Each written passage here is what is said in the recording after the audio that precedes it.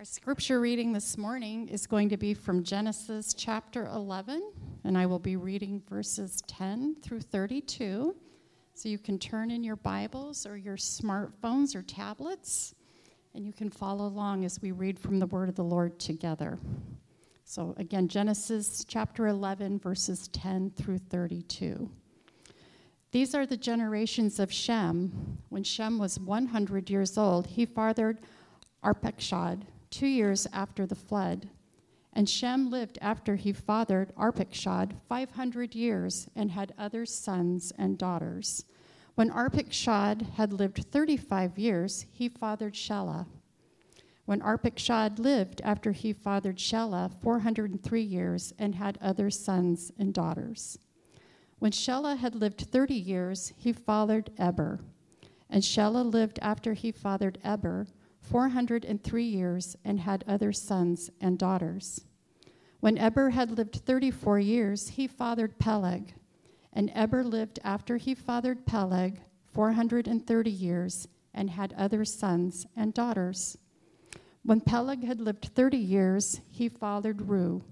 And Peleg lived after he fathered Reu 209 years and had other sons and daughters. When Reu had lived 32 years, he fathered Serug. And Reu lived after he fathered Serug 207 years and had other sons and daughters. When Serug had lived 30 years, he fathered Nahor. And Serug lived after he fathered Nahor 200 years and had other sons and daughters. When Nahor had lived 29 years, he fathered Terah. And Nahor lived after he fathered Terah 119 years and had other sons and daughters. When Terah had lived 70 years, he fathered Abram, Nahor, and Haran. Now these are the generations of Terah. Terah fathered Abram, Nahor, and Haran fathered Lot. Haran died in the presence of his father Terah in the land of his kindred in Ur of the Chaldeans. And Abram and Nahor took wives. The name of Abram's wife was Sarai, and the name of Nahor's wife was Milcah, the daughter of Haran, the father of Milcah and Iscah. Now Sarai was barren, she had no child. Terah took Abram his son, and Lot the son of Haran, his grandson, and Sarai his daughter-in-law, his son Abram's wife. And they went forth together from Ur of the Chaldeans to go into the land of Canaan. But when they came to Haran, they settled there. The days of Terah were 205 years, and Terah died in Haran. This is the word of the Lord. Thanks, Pam. Kind of the last of our long genealogies in our Genesis series this morning, as we've been working our way through the first 11 chapters of Genesis in the series we've been calling Genesis Foundations. And this morning, we'll be wrapping up this first section. And in your life groups, you'll be asked this week, what is the most significant way in which God impacted, challenged, or changed you through this Genesis series to date? What is it? And I think it's a question we should all think about. We've asked it before, how will you be different after hearing this series of messages, or the message today? That's why we study the Bible, to know God and be changed by God. That's what we do at Bethany Church. We're calling this morning, and so it's a question for you to ask as we come into this message, we're calling a hint at the call, because that is what we have here, a hint at what Moses records in chapter 12. Take a look on the slide behind me. Now the Lord said to Abram, "Go from your country and your kindred and your father's house to the land that I will show you, and I will make you a great nation, and I will bless you and make your name great so that you will be a blessing." You know, there are really not many more important events in human history than this one, the calling of Abram. And not really many more important people than Abram who will become Abraham. Did you know that the three major religions of the world, Islam, Judaism and Christianity all claim Abraham as their father, as their roots of their religion. But what's so great about this moment in Abram's life we're going to look at today? And why is he so great? What gave him the courage to go out from his country, to leave behind his pagan roots and become the hope of humanity? It's the call of God on his life.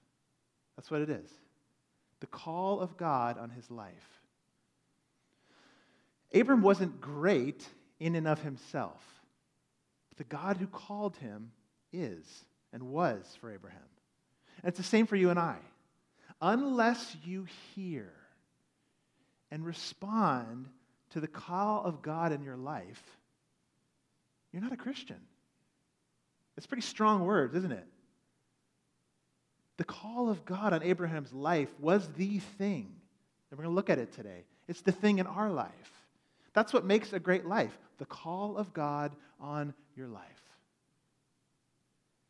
This morning in Genesis, we transition from the primeval history of many generations, which is like the oldest history that word means, to now the focusing in. There's a transition here on one pagan family, which just means idolatrous, with tentative beginnings that God is going to work through. So from the corruption of humanity will come the hope of God's calling to Abram. Our passage is full of hints at hope. So grab your outline. You probably got it already. And have your Bible open as we're going to quickly look at the genealogy first and the hope it gives us. Here's what we see. Great hope is anticipated as death is deleted. Here we have another genealogy like the ones in chapters 5 and 10, do you remember? And there's great hope in this genealogy. Glance down at it, will you, in chapter 11? Just take a look at it, what Pam what we had just read to us. Do you see what's missing that's present in the other genealogies? Anybody see it there? There's no mention of death. There is no mention of death when you get to this genealogy. In Genesis chapter 5, it reads, and so had kids, he lived many more years, and then he died. Here, death is deleted. Moses makes a conscious decision not to record their deaths. He's moving us away from death and pointing us towards life. I believe that. Pointing us towards promise that's about to come. Pointing us towards expansion rather than death that's about to come. Pointing us towards another intervention by God in the life of Abram that's about to come.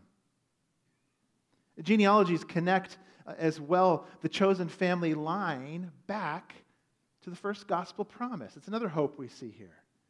We have before us Shem's genealogy, right?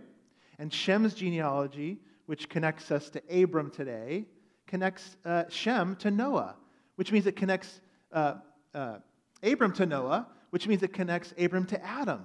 Going all the way back to the beginning, you can almost hear the promise in this genealogy when God spoke to the serpent Satan in the garden. I will put enmity between you and the woman, and between your offspring and her offspring. Here's some offspring, right? He shall bruise your head, and you shall bruise his heel. God is sovereignly orchestrating history to keep his covenants, his promises, and that's what these genealogies show us. From family to family, down the line, down to more people and progeny and fruitfulness, down to Abram. It's the next toldoth. Remember, there was 11 of those in Genesis. It just means here's what happened to this family line. It's the Hebrew word. But that we make a transition in the book here.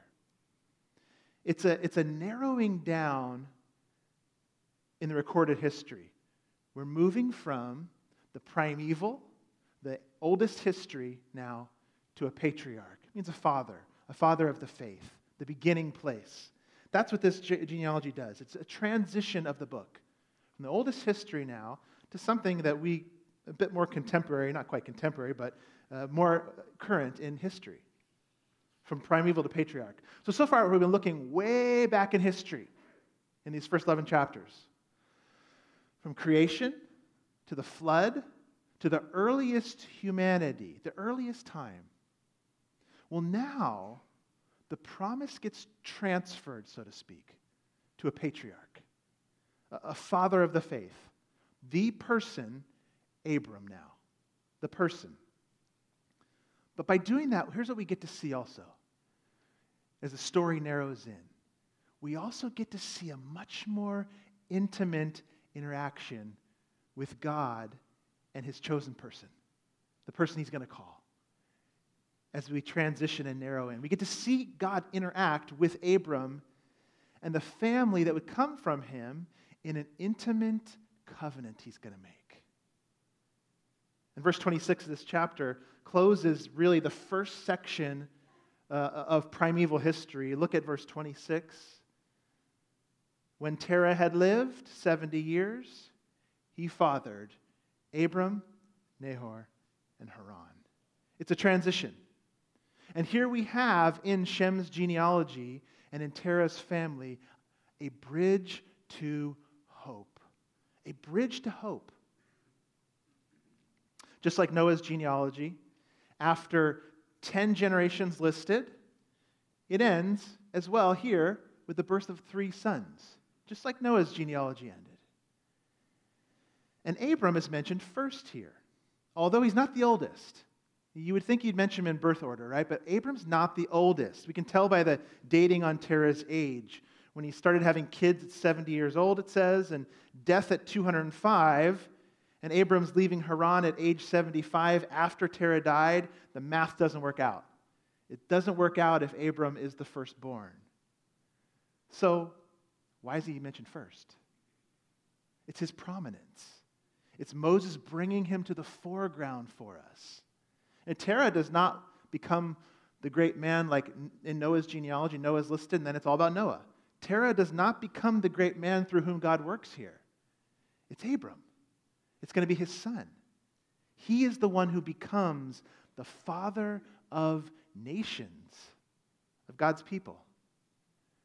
In fact, his name, Abram, means father, and Abraham means father of many. I heard one pastor say this week, it's daddy and big daddy, are his 2 different names, Abram and Abraham. With the close of this genealogy, Moses is giving us a bridge to hope. A bridge to hope. I mean, the downward spiral we've seen of humanity in chapters 1 through 11, the downward spiral into evil could not thwart God's promises. I mean, every one of our songs today were kind of, I don't know if you caught it, those strong, mighty themes. That nothing can thwart God's promises.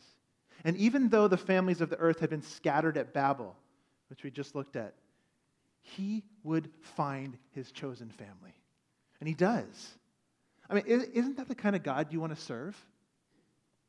A God who can work through the chaos, work through the scattering of Babel, work even through the evil in your own life that comes into your life? I mean, isn't that the kind of God you want to serve?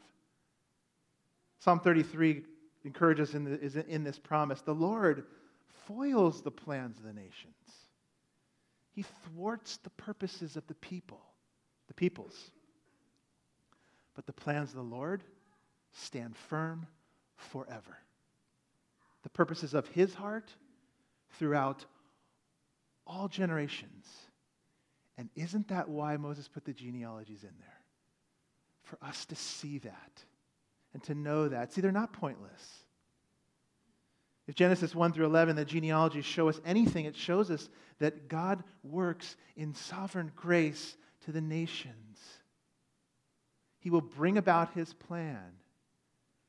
And thank God there is nothing we humans or the enemy Satan can do to thwart it. Because when you actually look at the family of Abram, you see a family that had done just about everything they could to thwart God's plan. Just about everything they could. Let's take a look at it. Number 2 in our message today. A pagan family that is called and convinced. So who is this? Who is this great family God calls? Who is this great family that carries on the seeds of the Messiah? I mean, where do they begin? You know where? They are a pagan, moon-worshiping family. That's who they are. That's who Abram and his family are. Genesis 1 through 11, as we've said, has been this downward spiral of evil in humanity. And they've become more corrupt, evil, and oppressive. But there's always been this one bright spot that's remained through Noah, Seth into Noah and Seth's line. But here, we've really come to like the end of humanity, really. The end of humanity. There is not much hope in this family. But what do we see? God calls the pagan and the tentative here. We'll talk about that word in a minute, what I mean by it. God calls the pagan and tentative here in this family line. Well, how do we know they're pagan? This means idolatrous, not worshiping the only true God. Well, we get an idea from the fact, first, from where they're from. Ur of the Chaldeans was the main home of moon worship, lunar worship, or worshiping the god of the moon. So here is the family that's supposed to know God and be living as image bearers to bring his glory on the earth, to know humanity's purpose. And so what we see is humanity's hope in this pagan family is like a candle that has burned down to the end of a wick. And it's just a little flicker that's left.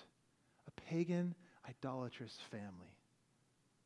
We might say, well, just because they lived there doesn't mean they had abandoned God. Just they lived in Ur. Well, that's true, but Joshua gives us the information we need. Take a look at this verse in Joshua.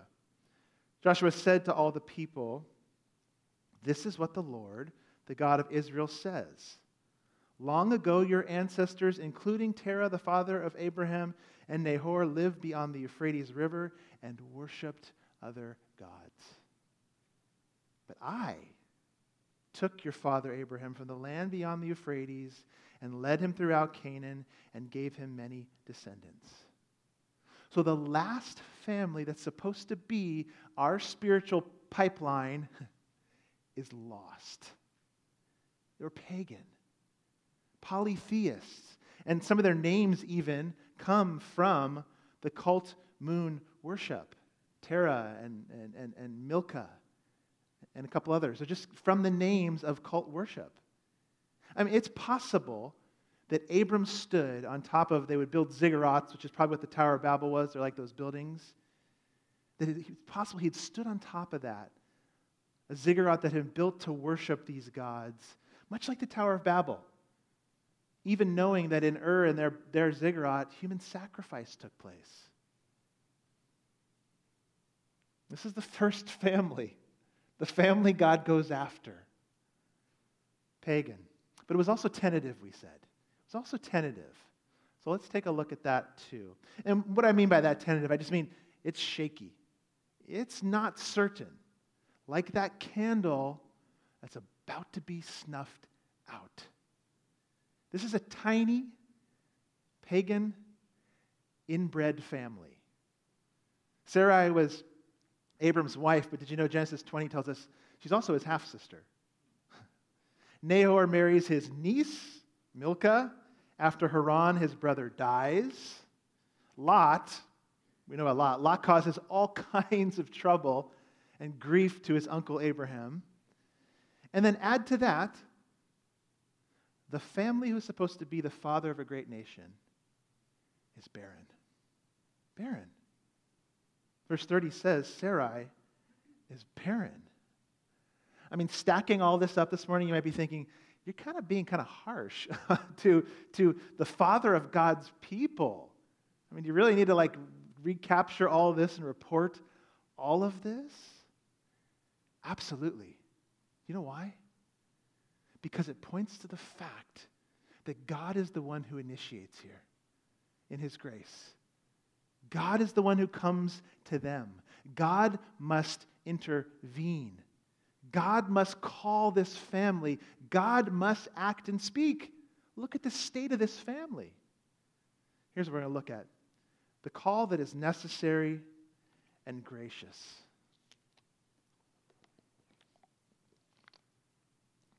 Apart from God's call on this family, the wick would have gone out.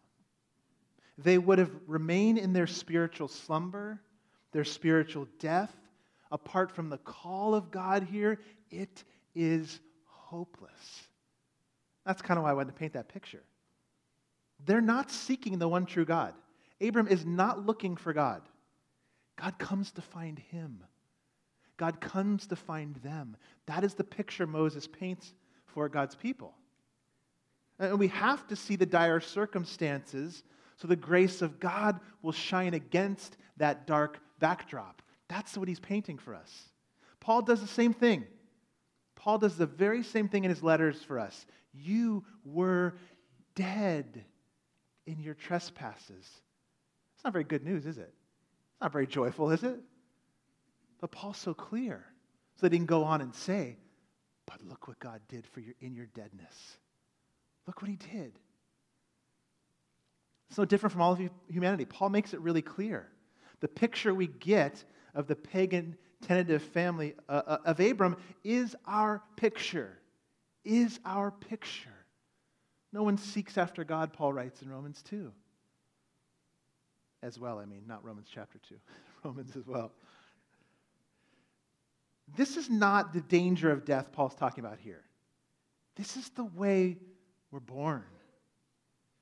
Alienated from God, living under a present reality of spiritual death, unless he calls. That's what Abraham shows us. It's absolutely necessary. It has to happen in a life to come to God. He calls us. And in case you think it's just Paul, here's Peter. But you are a chosen race, a royal priesthood, a holy nation, a people for his own possession, that you may proclaim the excellencies of him who called you out of darkness into his marvelous light. What's Peter saying? You're in darkness. Not in danger of darkness coming, but in present darkness. Until you're called out of present darkness, he says. The call of God is absolutely necessary to break into, disturb, and disrupt your life. My life. I may have shared this story before on a Sunday. If I have, forgive me, but I love it. It's one of my favorites, and if I have, tell me after, and I won't do it ever again. So we'll do that. But I had a college professor who would tell the story of visiting Israel and getting a visual picture that gave him a greater understanding of God's calling on our lives. He went to a local coffee shop with a friend, the Starbucks on the corner in Israel, next to a field, I don't know what it was, but some coffee shop. And next to this coffee shop was a field that had some fenced-in areas where shepherds would come from time to time, bring their flocks, and go get a cup of coffee. They would just do it. It's where the setting where it was, and it was adjacent to this pasture. And he was there sitting actually outside, kind of cafe on a table outside, and he saw a shepherd come up leading his flock up, and he put him kind of in this pen, and he left them there, just left them, and went in the fenced-in area and went in to get a cup of coffee. Well, he's still sitting there talking with his buddy after another 20, 30 minutes. Another shepherd came along. But he put his sheep into the exact same pen as the other guy. My professor's saying, like, this is crazy. Like, what is he doing? Why?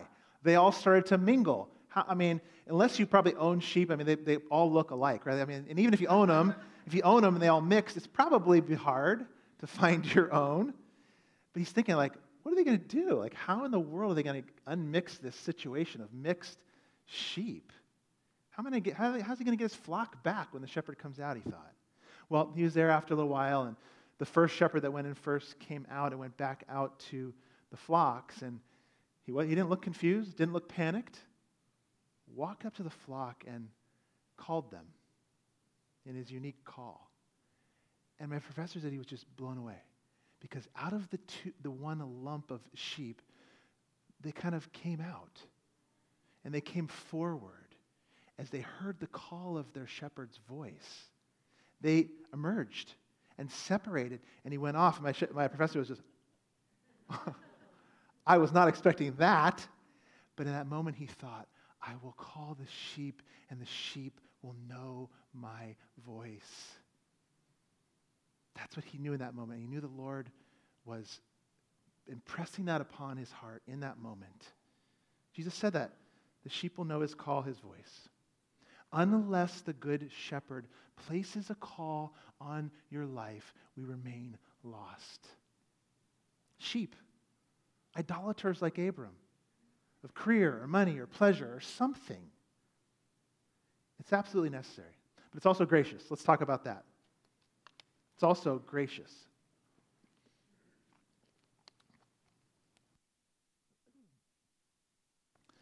Abram is not qualified to receive this call.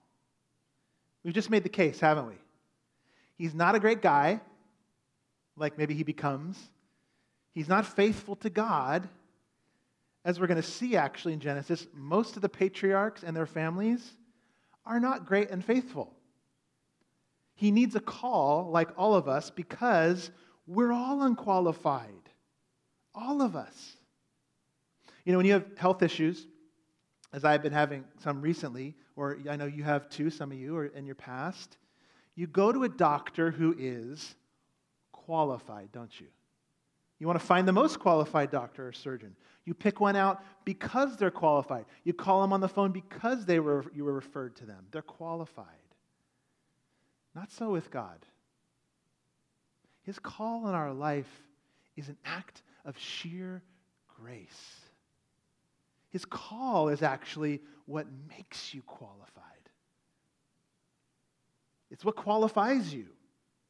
It's by grace alone that Abram was called according to God's plan. That family is at a dead end, Moses shows us.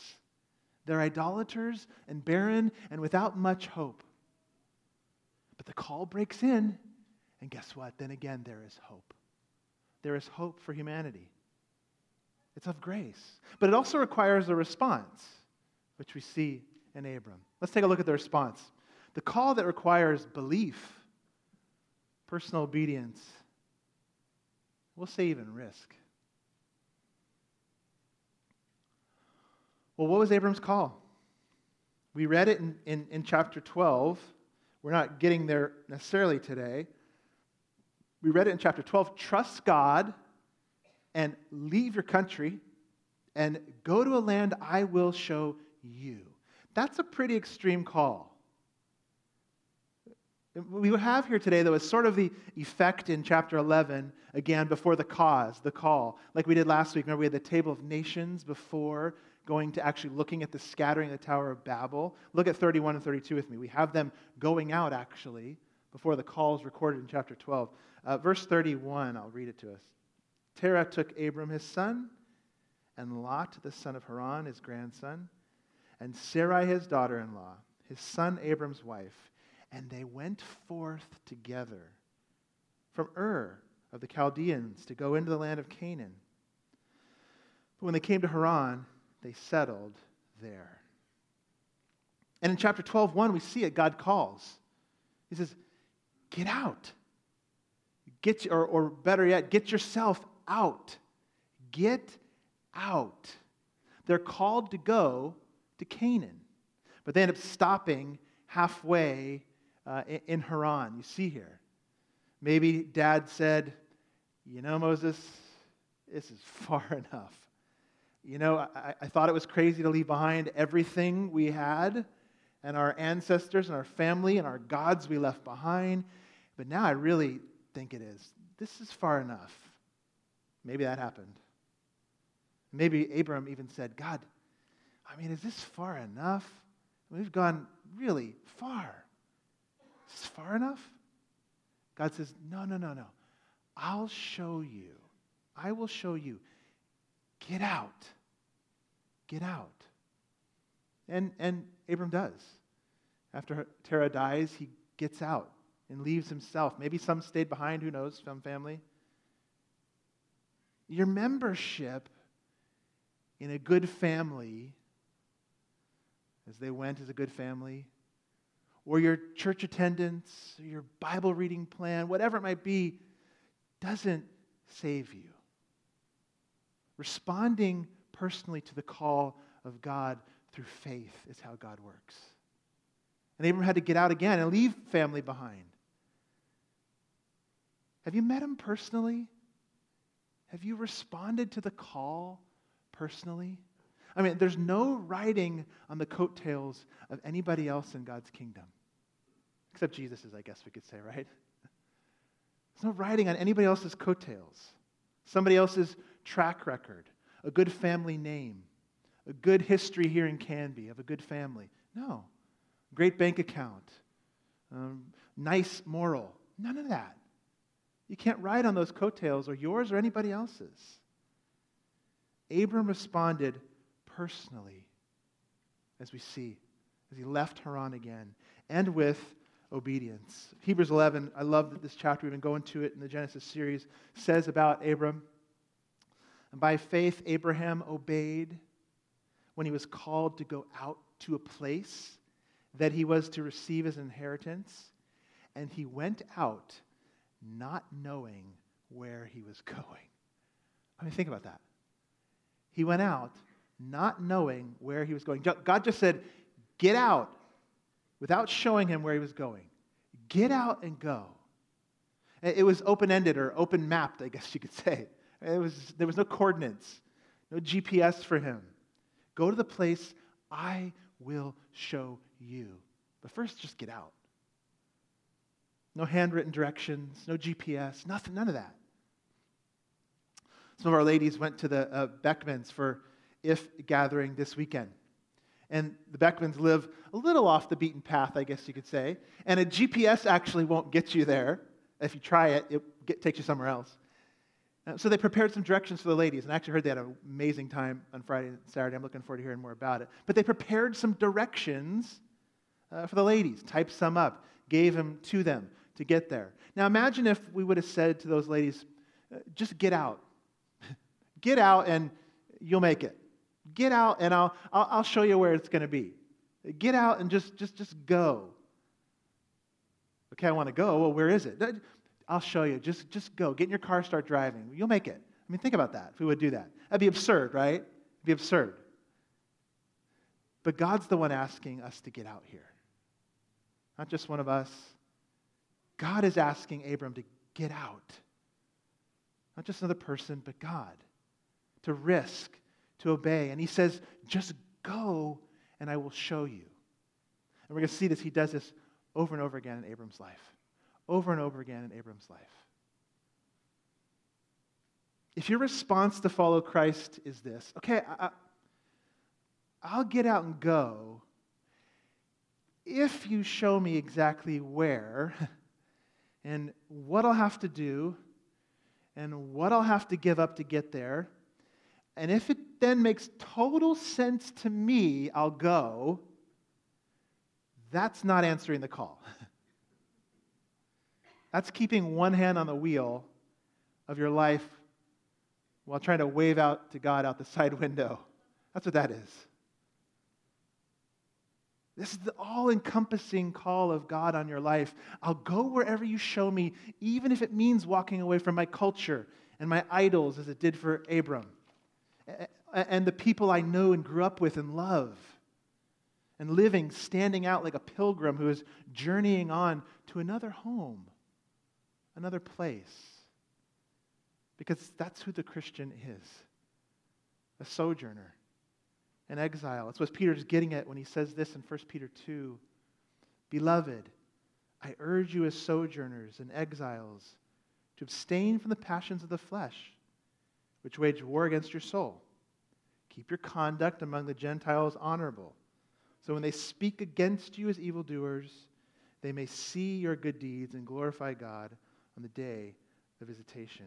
Answering the call of God to become a disciple of Jesus means you're going to have one foot in your culture, one foot in our culture. We have to. We're called to live here, but to live as a sojourner, as an exile. We're called to live here in that way. It means living your life of faith and obedience. It means it's going to look weird at times. It's going to look strange at times. Peter's saying that here. It's going to look odd. It's going to even be risky at times. And even be spoken of as evil, Peter says. Even be spoken of as evil. You're good. God says, get out. So we get out. We live for him. Abram got out. You might hear this and you go, well, okay. It's a lot of kind of theological, kind of heady, this surrendering to God, this call. Even if I wanted to, how would I respond to a call like this? Imagine if God asked me to do something that drastic, that risky. How do I heed this call? Let's take a look at it. Let's close by looking at it. Heeding the call by trusting the Son who truly answered the call. Heeding the call by trusting the Son who truly answered the call. Let's think about this family here for a moment. Sarai is barren, isn't she? Sarai is barren. The big promise of Abraham and Sarai is that they will have a great family. Really, God? Amazing family. Like the stars in the sky. Nations will come from this family. And they can't even have a child, a son, to carry on the family name. Even so, you know how they live? They live according to the promises as if they are true before they ever even see it. That's how they live. Even when it looks crazy. Get out, Abram. Get out, Sarai. You're going to have a great family. We know we can't have kids. Get out. But Sarai, the beautiful Sarai, had faith too. Take a look at her faith. By faith, Sarah, as her name becomes, herself received power to conceive, even when she was past the age, since she considered him faithful who had promised. There it is. Therefore, from one man, and him as good as dead, were born descendants as many as the stars of heaven, and as many as the innumerable grains of sand by the seashore. Beautiful Sarai had faith in a son to come, even though it looked crazy. She was past the age. I love how Hebrews says it. Abram was as good as dead, it says. That's hopeless, right? I don't mix words in the Bible. I like it. It's real, isn't it? It's very real. And Genesis is very real. She had faith in his son to come because she considered God faithful who had promised. That's what the Hebrew writer says. Get out. Go out. Believe. And if you do, everything else will show up. Everything you need will show up. Might not be what you think you need, but everything you need will come to you if you respond to the call and get out. Just answer the call. And the son came, didn't he? You know his name? Isaac. We're going to look at him when we go back to our Genesis series, probably in the fall. Isaac came. But another son came from that family line too. Another son came from this same family line of Isaac. You know what he was asked to? He was asked to get out of his father's house as well. He was asked to get out. He was asked to leave behind, to walk away from his home of heaven. He too was asked to heed the call of God on his life and to go to a place where he did not know, live the life of an exile, a sojourner, a homeless traveler. But you know why he did it? To call the sheep, to call us out of the pen. He knew he had to go out to bring back the sheep from the fold. But the way he would do it, the way he would do that was a call for him to death on a cross. Another son would come from this line for us. He gave all that up so that we too could respond to the call and come to the land that he will show us someday. The place he will take us. The home you've always wanted. And when we grasp this and believe this and answer this call, you know what we'll do? We'll get out. Doesn't mean you're going to be called to go to another country. Most of us won't be. But you'll live in the culture he's put you in with one foot in it and one foot to the Lord, in your life to the Lord, and one foot there living for him. Getting out. You might be thinking today, this is too much. This is too much. This call of Christianity, it's all-encompassing, like submit everything, my life, like a guy did like Abram and his whole family, they got out there. You might be thinking, he's asking me to trust him in the middle of this trial right now? He wants me to get out when this is what's going on in my life? I don't even want to open the front door sometimes. You ever feel like that? This crazy season of life? Maybe it's this lonely season of life? This poor season of life? And you see, Jesus isn't asking you to do anything he wasn't willing already to do himself. He got out for us.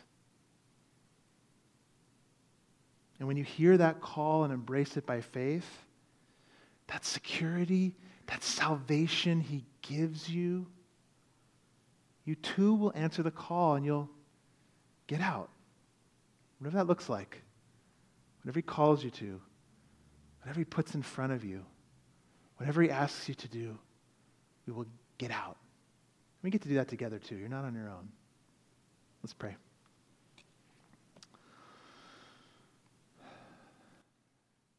Jesus, you called us to follow you, to hear your voice,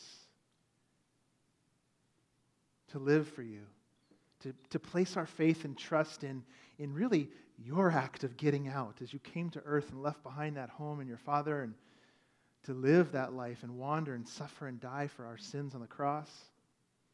Lord Jesus, thank you that you gave us the hope of resurrection.